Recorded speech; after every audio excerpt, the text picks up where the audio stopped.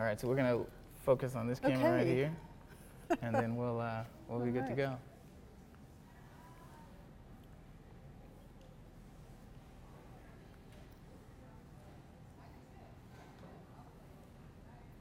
Okay.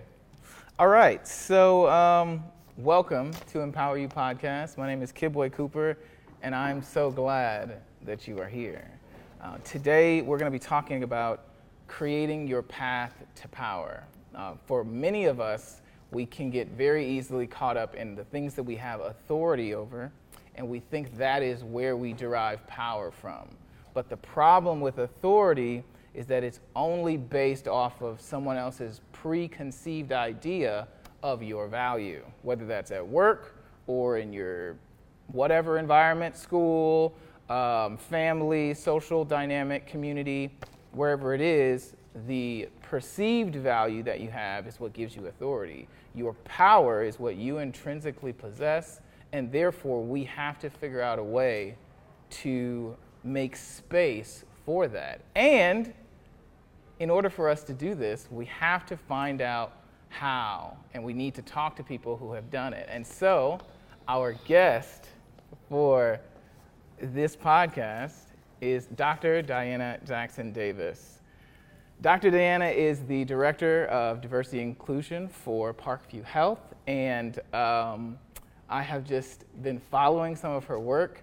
She has a very, very long resume. It would take hours to go through, but we're really, really happy to have you here. Well, thank you for having me. Absolutely. It's an honor to be invited to this, and I don't take any type of interview or podcast lightly. I just believe that I have to live my truth, speak my truth, and I think that's just the best way to be your authentic self. And, when you speak about power, and the authority that others have on you, it doesn't allow you often to be able to speak your truth because you have to conform to the ideals of others and their expectations. And it can be very, very, very challenging, very difficult, especially in the workplace, because you're always, you no longer own yourself when you work for an organization. They own you, and you're 24/7, even if you think you aren't, because the power belongs to them because they have your paycheck. But you have to draw that line and draw a boundary, and put those boundaries there and say to yourself, is this the right thing? Is this morally the right thing to do, right? And when it infringes upon your own beliefs and your own values, you just have to take a stand and say, not today. Right. So live your truth. Yeah. So what do you think of when you think about power? And for anyone watching and those of you in the audience, I want you to take a second and write down what you think of, what comes to your mind when you think about power. Don't give it any context. Just write down what you think of when you think power. Okay. So, I was, going through my mind, and, words like control, words like authority, words like disparities, words like harm. There were so many negative things, and many, many positive things. I tend to look in the positive things, but it took me to a quote that I had to write down, and Mary Millard Bethune said that we live in a world that respects power over everything, but power intelligently directed can lead to freedom. So for me, power is freedom. You said in power directed intelligently. I think that's very interesting, the way that you put that, because a lot of times I feel like power just has zero context, and it just absorbs everything nearby, and there's no real intentional concept around it once a person has or an entity has power. It just becomes all-encompassing, and there's no real directed aim. I think there is, and I think it's for every individual. We all bring our own type of self, our own power to the table. For me personally, I think for me, education was my power. Learning was my power. Knowledge, just getting it and grasping it. And I can tell you that it changed my life. And so, I think it's up to you to decide what you want to do with it and what you see as something being powerful versus you having power. Like I said, power for me was easy. It was in education, and not all in the sense of in the classroom, but life. You got to wake up. I remember, I'm going to go back to 1992. I'm a student at IPFW, and I met Dr. Squadrido, Kathy Squadrido, a lady she was from San Francisco. And I was told that I had to take this class. The electives that you don't want to take, but they make you take them. And I'm like, why do I have to take philosophy? Why? And I was kind of a reluctant student going to that class that day. But, I sat in the back where I normally sat in classes because, I never was a front person. I was a C student, by the way, and that's a different story, but but it'll all make sense to you. Absolutely. But she said something. She said she quoted a philosopher, Jean-Paul Sartre, and she said, so many people go through life seeing the world for how it isn't, right? And and I had to, sit back and say, what does she mean? People go through the world go through life seeing the world how it isn't. And I realized in that moment, I did not want to be one of those people. I did not want to be in the back. I didn't want to be silent. I wanted to see the world for how it really is.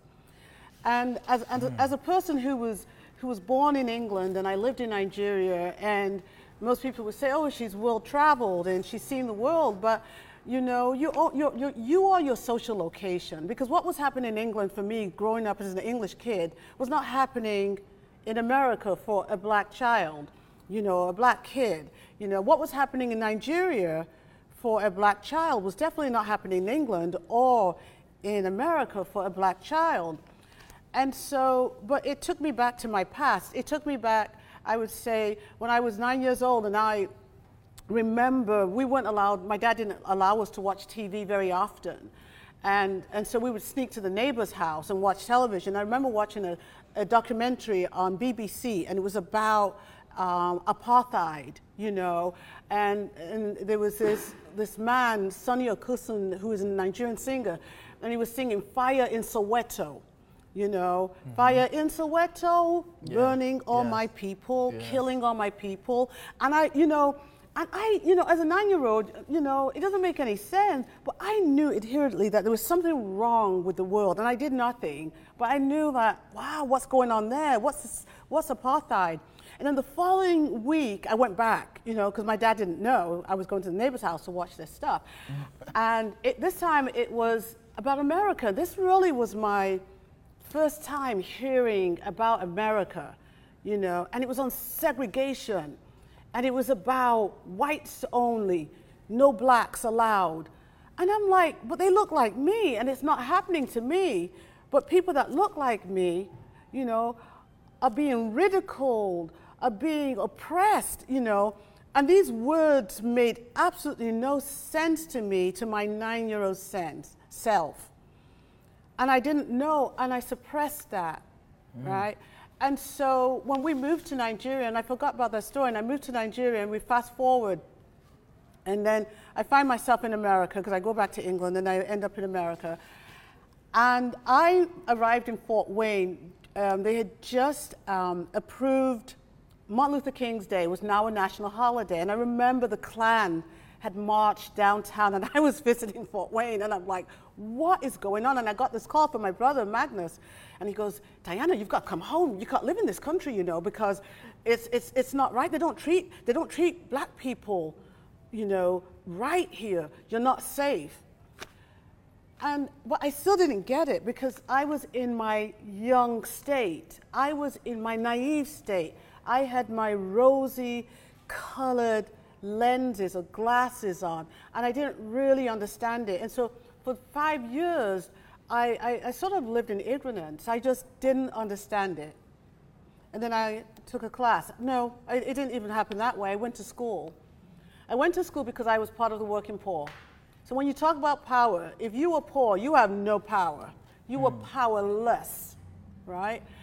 And I was making $5.55 an hour, and I won't talk about the place, but I do remember at the time, because it was a big system, that there were very few people of color, people that looked at like me in the workplace, and the people that I saw that looked like me, they were in the kitchen and they were in nutritional services. There was only 2 places, and I was doing something else, right?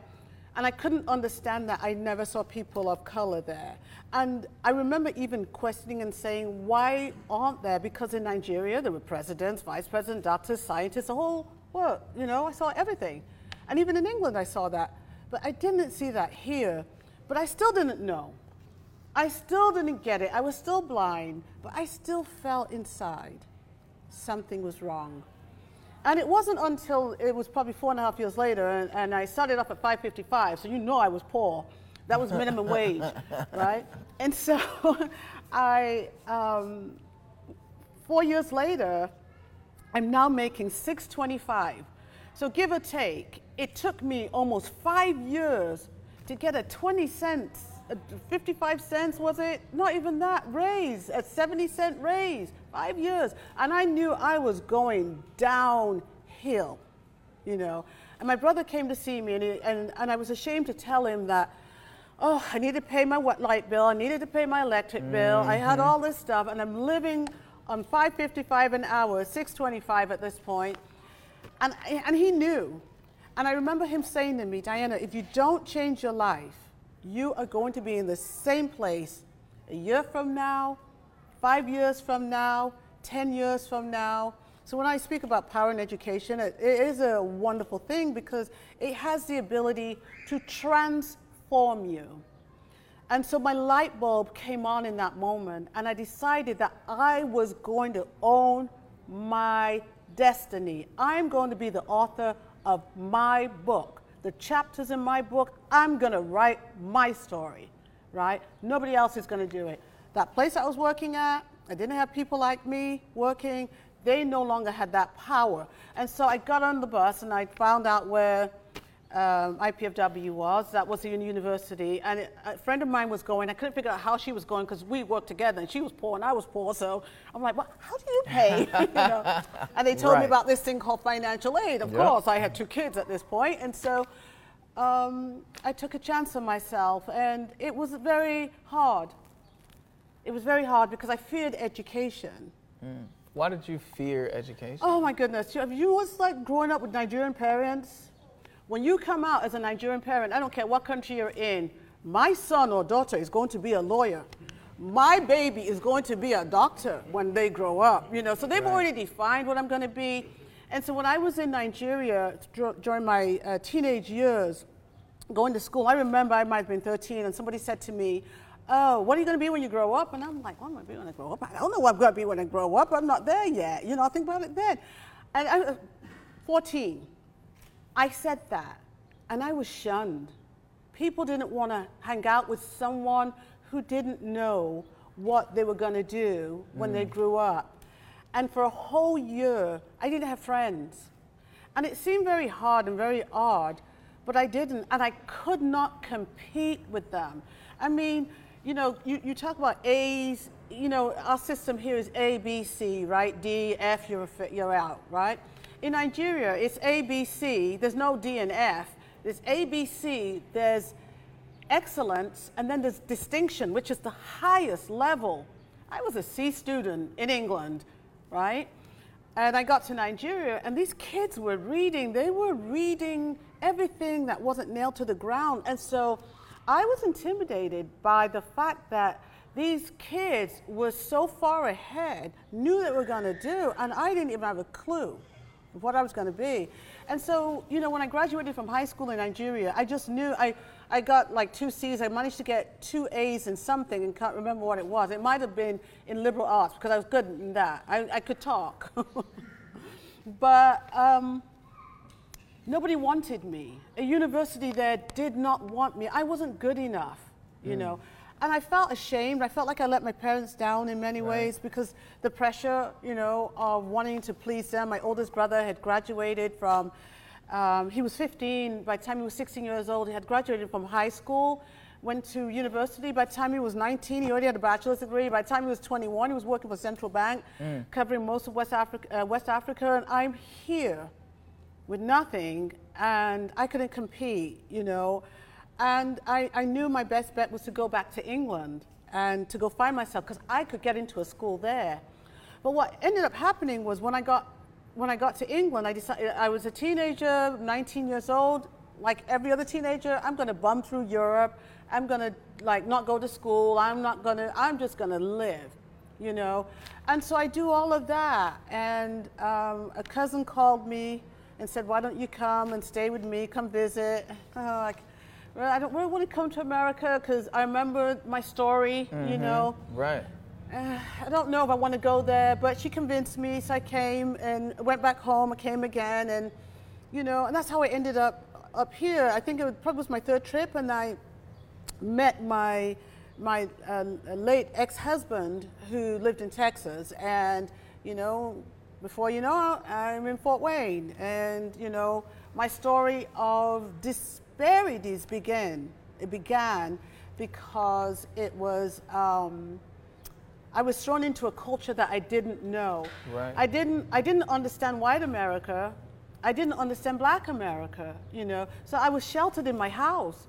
And the only time I got to meet people was when he went to church, and I went to the Catholic church. I was raised Catholic too, so that's another story. So I had never been to a Baptist church before, you know, and I didn't understand it, you know. I didn't know, and so for me coming here, I can tell you, I remember I was teaching at IPFW, and a young student said to me, "You can't teach me black history," because, and I said, "Why not?" And she said, "Because you're not one of us." And I remember thinking to myself, you know, wow, you know, after all this time, I'm still not part of this culture. I'm still not part of the people that I look like. And it was kind of painful, but I looked at her and I said, you know what? Pain doesn't know color, right? And, you know, and so, you've got to bring everything back when you talk power. You have to own, in certain times, in certain situations that will happen, that you have to own who you are and then begin to face the things that you lack about yourself, you know. And I decided at that point, I'm going to learn everything I can about black history. And so I did. There was a professor at IPFW, Christine Patterson, that used to teach black women in America, and I took her class, and I'm like, whoa, you know. And then there was another person who was teaching us African studies, and so I took her class in black history, and I started learning. But philosophy became my core because of Dr. Squadrito. But before that, I would say it was Dr. Judy Diorio, who second semester IPFW, I was going to drop out because I've decided that this is not for me, it's too hard. I got kids, I'll just be poor and live, you know. And because that works. Yeah, it works. And she said, you know, I told her after class, I said, I need to talk to you after class. And she said, what's wrong? And I said, well, you know, I'm separated too from my husband at the time. And I'm like, you know, I don't think I can do this. I've decided I'm just gonna like, just give up and I'll come back next year and try again. And she said, not today. She said, follow me, come to my office, I need to talk to you. And so, you know, I went to her office, she sat me down, and this lady, she said, tell me what's going on. And it was like I had been carrying this load, you know, of 5 years of living as a nobody in Fort Wayne, 5 years of being invisible, because when you are part of the working poor, people walk around you, not necessarily on you, but they do walk around you, beside you, but sometimes on you too. And they walk right through you, and you become invisible. So I coined this term, the invisible syndrome, where I just felt I was just existing, you know, just existing but not really living. And she said, "You're taking psychology, right?" Yes. You're going to take an incomplete in that because you're going to complete it in the next semester. But you're going to finish Sociology 111. And you're going to succeed, and I'm not going to give up on you. And that was the first time anybody really had listened to me, that someone had showed interest in my well-being. Right. And I said, okay. And, you know, so I went over to see Dr. Mohammed. I still remember because he said, if you get an A, you could call him Mo. But I ended up getting an A eventually. But, you know, I completed that class, and I never looked back. I started off, all I wanted to do was make $8 an hour. And then I realized that I wanted to make $10 an hour, and then I became a poor social worker. And I love that profession because it exposed me to the true disparities that exist in Fort Wayne. And then I was making $15 an hour, and I'm like, okay, you know. And so, you know, with every increment, you know, there was a desire that I could do better. And before I knew it, within 6 years, I had my master's, and I took a year off and went straight to my PhD. You know, and started working on that. That took me about 7 years to complete. And so it was a very hard, not easy journey, because I don't want you to think that it was easy going through school and that's all it took.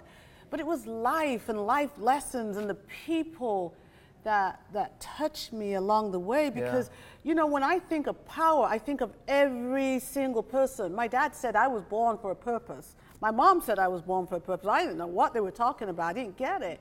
But we are all born for this purpose. We have this purposeful, driven life, right?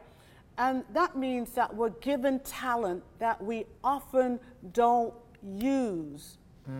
We don't even tap into ourselves, into our very core. And it really means, like, you know, I remember in human services, a professor said,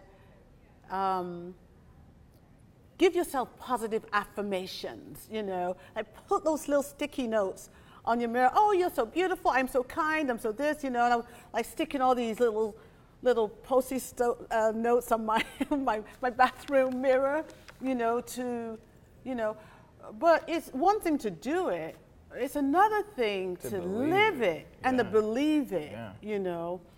And I think that truly that through the hard times of my life, and a lot of the tribulations and a lot of the negative experiences, that I decided that I was going to turn everything around, and I was going to see a lesson in everything, because there is no matter what you do, no matter how bad it is, how good it is, there's a lesson in everything. I was going to turn that into something meaningful for me, and in turn be able to do that for someone else. So what was the first thing, though, after you had that conversation with your brother and he tells you, you know, you're setting the trajectory for your life, you have to change something? What was the first thing that you did, you know, to figure out what that next step was to change it? Because sometimes, you know, we just get into rhythms, right? And year after year pass, and we can't seem to break that rhythm. So what was the first thing you did to help you break that rhythm of doing that? I think it was like looking at myself, being honest and truthful to myself, and looking in that mirror, and then looking at those sticky notes. I didn't take them down, but I had to look in the mirror, and you know, sometimes we don't like what we see. It's so easy just to point, and we forget that there's fingers pointing back at yourselves, and cry. And say and be honest enough to say I need help. That I needed help. I needed help. And I have to tell you that I was ashamed. That's interesting. Yeah, I was ashamed of who I was, that I had settled. You know, I allowed myself to get into the situation I was in. I was struggling, and I didn't want to struggle anymore, you know. Yeah. And it just meant, you know, really facing the things that I didn't like about myself, you know. And I didn't like it. I didn't like how I was living. I didn't like the fact that I couldn't buy my kids things. You know, I couldn't support my family. Yeah. And I decided that that was it. I wasn't going to live that way, you know. And it certainly wasn't the way my parents raised me. But, you know, when you're out on your own, their reality is theirs. Their experience is theirs. Yeah, you know, and you got to hide make yours. your own. Yeah, you hide the negatives that are happening to you so that you don't draw their critique or their judgment because you're underperforming your knowledge. Yeah. You know. And they weren't here to see it, you know. And so I could hide it from them, you know. And because of that, I was somewhat protected. But when my brother arrived and he saw that, I realized that I had disappointed him. And in disappointing, you know, when you love someone so much, and I don't know how many people have a relationship like I do. I can't tell you how much I love my family. I'm like crazy in love with my brothers. So I call them every day. They don't call me, I call them, you know, 3-4 times a day. Thank God for FaceTime and WhatsApp and all this other stuff now, you know. But my big brother, Manny, was my world. I always looked up to him because he was the kid who was born with a silver spoon in his mouth. Everything seemed to work well for him. And I was this kid who nothing seemed to work out right for me, you know. And a lot of things didn't work out right because I did it, you know. And finally I was ashamed. And I just decided not anymore. And I wanted him, and I wanted my dad and my mom. I just wanted them to be proud of me, you know, all of a sudden. And I wanted my kids, when they did ask for things, to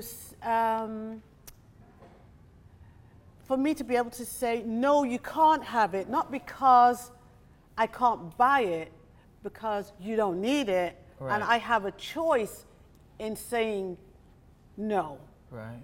Right? And so it was that. How do you, so as a teacher, and you've taught for so many years, how do you get your students to that place? How do you help them understand they are ultimately responsible for whatever it is that's going on in their life? You know, because I think that's like, you said, you know, that reflection is what really helped you move forward. But I feel like there are so many exterior influences at this point, you know, that it's almost difficult to get a real picture of who you are.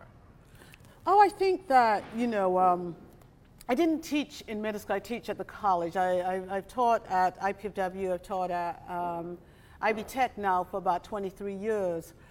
And every student that comes through, I hope I make that connection, you know, because you have to take time, you know, to meet your students, to learn their names, to know their names. And then through the years, you forget, but you hope and you pray that you're making that impact, you know, as soon as they walk through, you know, because I understand that I was one of them, you know. And so it's really about having a relationship, and a lot of people don't think about that, you know. Relationship is not just, hi, how are you doing, and you go on. You know, you have to make time for every person that comes into your life. And sometimes at times can be so busy and so hectic, you know, especially in social work. You know, you're a case manager, you're constantly seeing clients or your patients and so forth, and it can get to be overwhelming. You're a teacher, you're seeing your students. You know, and I saw that, you know, when I even worked in higher ed as an international officer, working with students all the time. There was always a line. But every person, every single person that comes through the door has a story. Yeah. Every single person is a story, you know. And for me, it's a hard one for me, and I'll tell you why. I remember I had one student who came to my class, and the following year, he would come to my office, would find me at the college. And I remember the one Thursday afternoon, we had a late meeting in the office. And like windows like this, and he walked by and I saw him, and the way I was sitting, he waved at me, and I, you know, did the, I'll call you, you know. Yeah. I never knew. I could have left that meeting, but I was in a meeting. I could have walked out, but I didn't. And I remember him leaving, and I didn't know that that would be the last time I would see him. I read his obituary. The following Sunday, it was a week later, his obituary was in the newspaper. And his picture wasn't, but his name was. And I recognized his name from my roster, you know. And I'm like, no, that cannot be. So I just quietly, you know, go to this funeral home. And I see him standing from a distance. I'm like, oh, it wasn't him, you know. And I'm walking closely and getting closer to this coffin. And I realized that it is him. And it was his brother I was seeing that almost looked like a twin. Wow. And he said to me, he said, how did you know him? And I said, well, I was his philosophy professor. And his brother looked at me and said, oh, he spoke of you all the time. In fact, we have this whole area that's dedicated to philosophy. And I just bawled. I was crying my eyes out because I'm like, oh my goodness, you know, that he had committed suicide.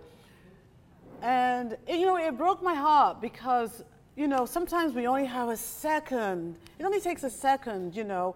I don't know what stopped me that day from going out, you know, but that's following Sunday, you know, he took his life.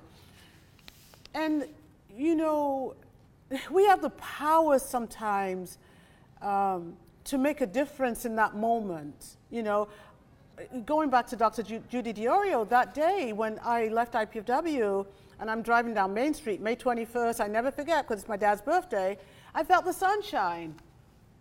Now, it might not mean much to anyone else, but I felt the sunshine for the first time, like in so many years. I go through the seasons, but it meant something because all of a sudden it wasn't cloudy anymore. She had removed all that cloud by just listening to me for 20 minutes. And I try to do that with every person I meet. Wow. I try to, you know, because we have the ability to give power, right? And to transform someone. And, you know, so on the same note, a positive story, you know, his experience wasn't the same, but for somebody else who 15 years later, 20 years later, reached out to me and said, oh, you know, you were my professor 20 years ago. You probably don't remember me, and I didn't, you know. Yeah. I remember faces. And he said, well, I was this kid that was in your class, da-da-da-da-da. I should be dead or in prison.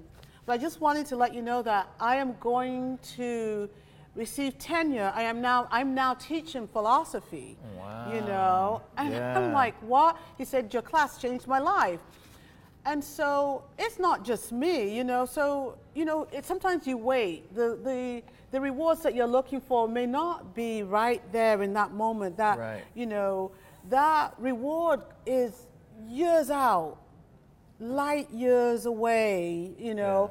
But eventually, you know you're impactful. And so for everyone, you know, if you have a gift, which it comes down to a basic thing for me, and it doesn't cost a thing, is just lead with kindness and compassion. That's my own motto. Lead with kindness and compassion. What would you say, you know, I feel like in reading, you know, about you, there's just so many different routes that you took as far as, you know, your work with immigration, as far as teaching, your work with philosophy. What do you feel like informed those shifts? What do you feel like your purpose is? And for anybody who is doing the homework, I want you to go ahead and write that in as well, what you feel like your purpose is. And this is just for you. Again, this is not about where you work or who you're associated with. This is your own individual voice and what you feel like your purpose is. So what would you say informed all those moves? Because you can really get wrapped up in impacting young people the way that you were. Yeah. And so then to start working with immigration and then to start teaching and then now to be the director of diversity and inclusion, you know, you've covered so much ground. What informs those different moves? I think it was my faith that kept me grounded. I was at a young age, my dad was a very principled man. He said, you know, love God. It was always God first, and family, and then honor, integrity.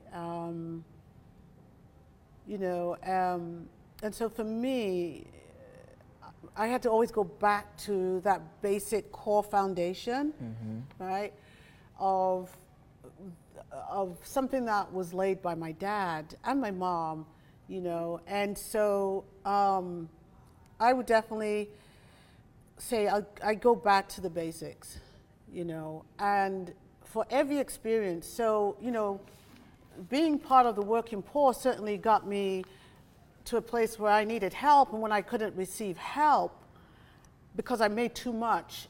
So that year I made $12,000 for a family of 4. $12,000 in those years was too much. I made $1,000 too much, so I didn't qualify for any assistance. And I'm like, I stood out here for 8 hours for you to tell me no, and I was so mad. And I had a baby, you know, I didn't have cell phones in those days. They had pagers though.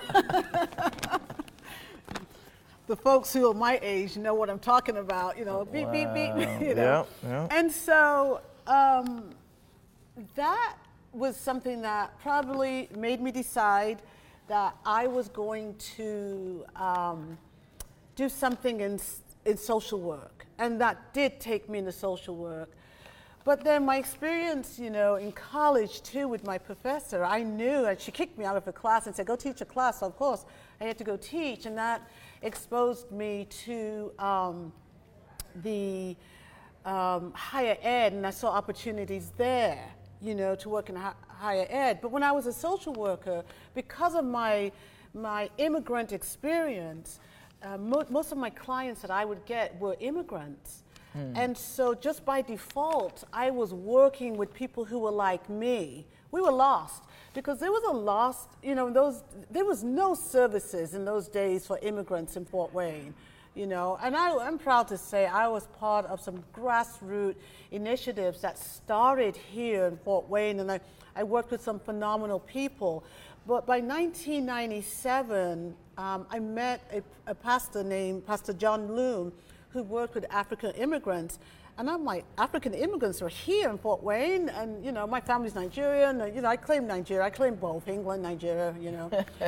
So you can do that. I can claim everywhere. You can do that. But, and he introduced me, invited me to this African Fest. And I later found out that there were more than 5,000 African immigrants that lived in Fort Wayne. I was like, what? You know, so my whole world opened up.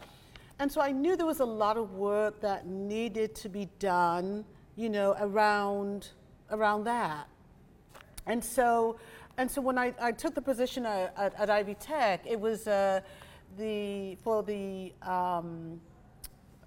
Director of Diversity Affairs. And I didn't even know what that was, you know. We didn't talk diversity in England. And so I took that job, but what they didn't tell me was that there was a whole international piece to it, and where I would be reporting to, it was INS in those days, and that would be my main focus, and everything else was built around that. And so my experience working with immigrants, you know, then getting this role at Ivy Tech, and staying with Ivy Tech for almost 16 years, and working with immigrants, then exposed me to a lot. I started doing immigration and working with bringing in international students, bringing in scholars, making sure that the federal mandates were in place and regulations, people were maintaining their status, doing a change of status, keeping people here legal if they weren't, trying to find pathways to create or pipelines to create opportunities where, you know, a person could become a legal student. Yeah. And so that's what took me there. And, you know, but along the way, I found out there were many needs around ESL, English as a second language. You know, there were cultural opportunities for people to learn, because so many people lack the cultural awareness and the cultural training and education. And so, you know, so over the years, I just kind of sort of fell into the role. So eventually I decided I was going to be an ambassador of some kind. And in many ways, being an international officer, I became an ambassador for the immigrant community, both locally and internationally. And then, you know, started working with the Department of State, so working with the embassies. And so my path everything was by chance, but I won't say by chance. I think that God put me on a path. We're always on this journey, Yeah. Everything I've done in my life has prepared me for the journey I'm on today. And I can attribute all of that to God being that guide and that force that drives me. You have to have some type of supreme force that guides you, you know. Right. And so when we, if you're talking on this thing about power, you can look at the organizations, they're operating under a different type of power, right. a different type of construct, As an individual, you have to look into yourself and operate on what you believe to be your truth, what you believe to be your calling, And for me, it was facing the thing that I feared most about myself, and that was success. That's a whole nother topic. Is fearing, your own ability to do something. Yeah, your own ability to take up space in a certain aspect or in a certain environment or career field, and the responsibility that it takes to do that. Before we go to break, real quick. Okay. What has worked for you with inspiring students, with helping them get to the point where, and you just in people in general, helping them break through that barrier of seeing themselves properly, seeing themselves in a way that they can actually say, all right, this is what I'm having a problem with, You said relationship, but is there more than that? How can viewers start now, start down that path? Okay, so I'm going to end the break. Yeah. So a couple years ago, I went to a conference and somebody said something about this lady that was speaking, and I really struggle sometimes sitting through long conferences. And I said, okay, I'll stay for 15 minutes, and I only needed 10 minutes. And she said something around the idea of don't hustle your value, know your worth. And I'm like, oh, that's all I need. I was done. I think that for me, I took that and I said, don't hustle your value, know your worth. I try to teach that. I teach value who you are and believe who you are. Don't be afraid to try anything.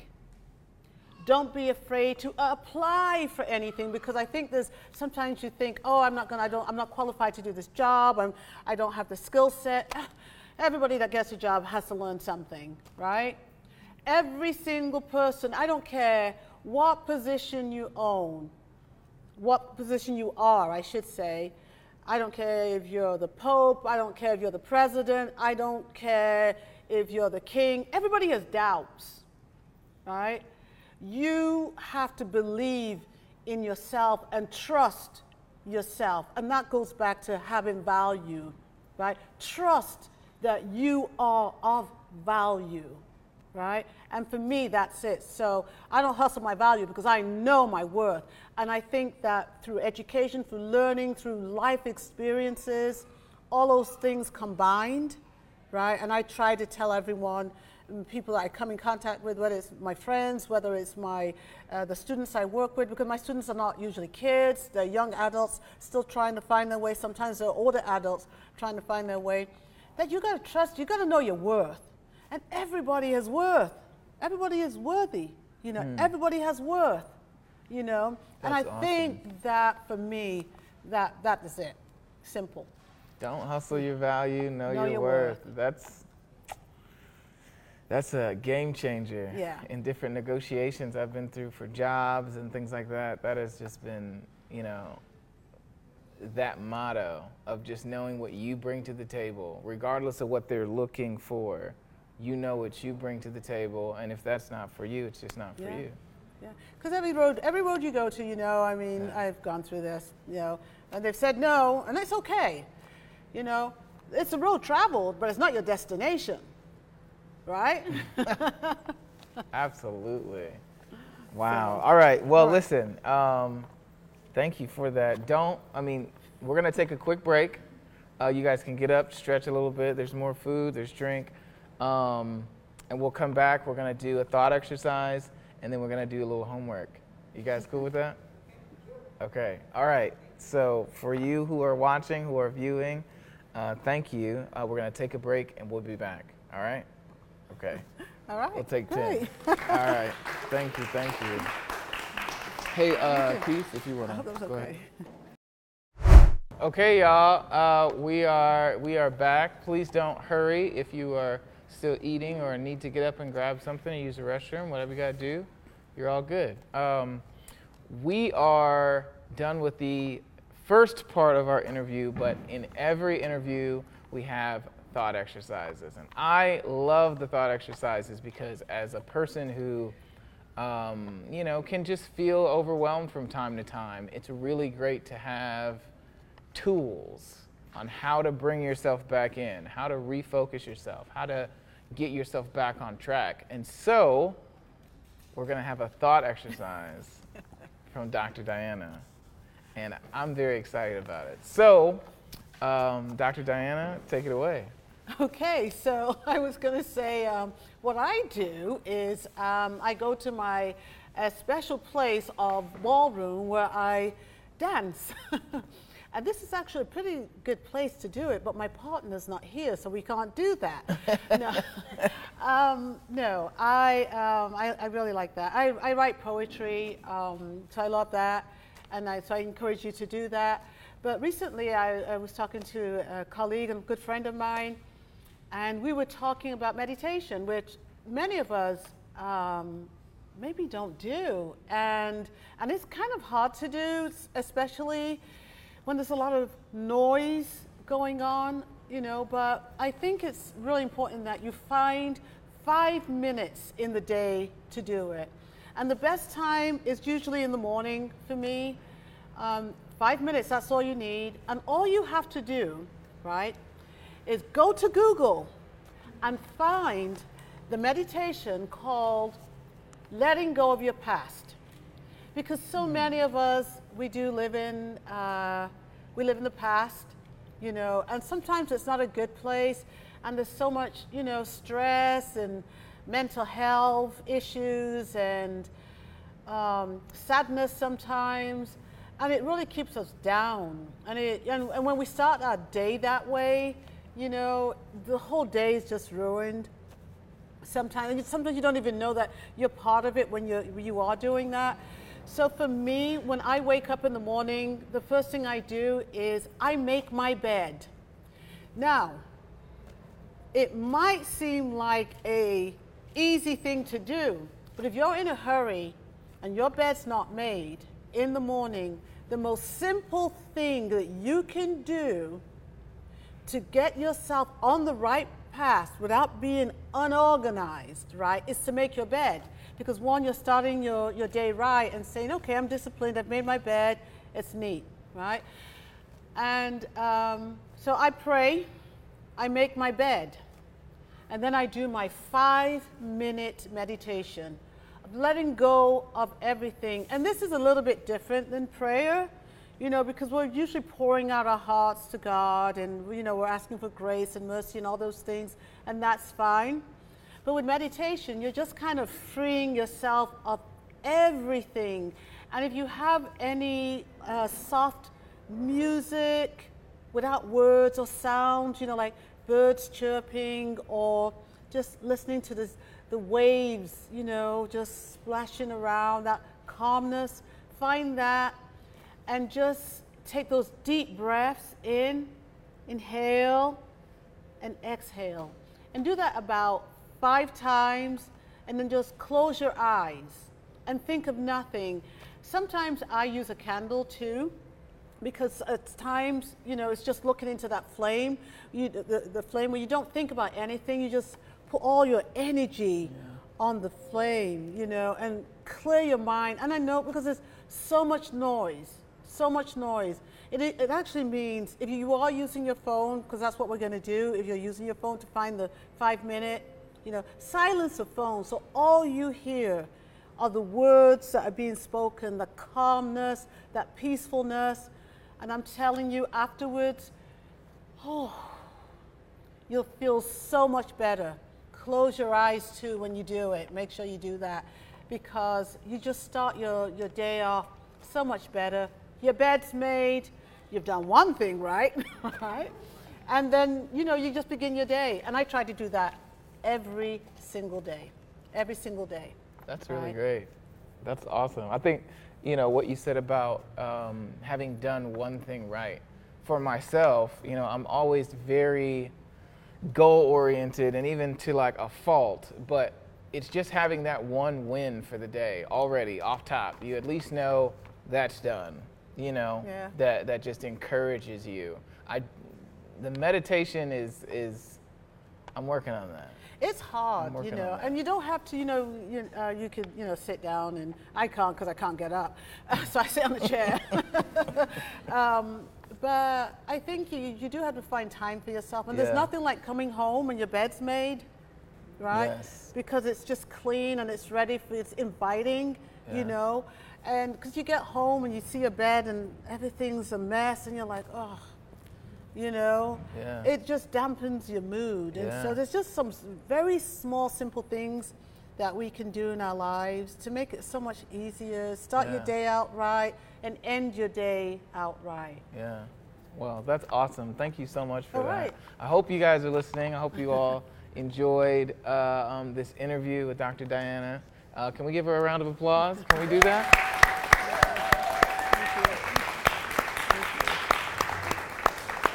You've shared so much, and I really, really appreciate you taking the time to do that.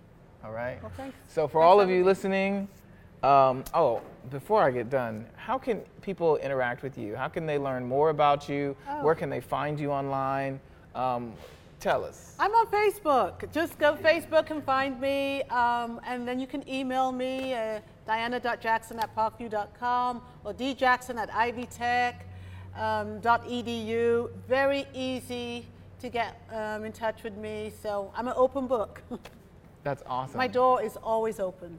That's right. That's right. So make sure you go to Dr. Diana's page, send her a friend request, send her a comment or a message, and let her know that you appreciated her interview. Tell her that you love everything that she said. Aww. Do it. It takes like 2 seconds. Do it. Thank you all so much for listening. Thank you all for being here as well. We're going to end the interview. So for all of those who are not here in person, we got a couple more things we're going to do. But we will see you guys a little bit later, okay? So, peace. Thank you.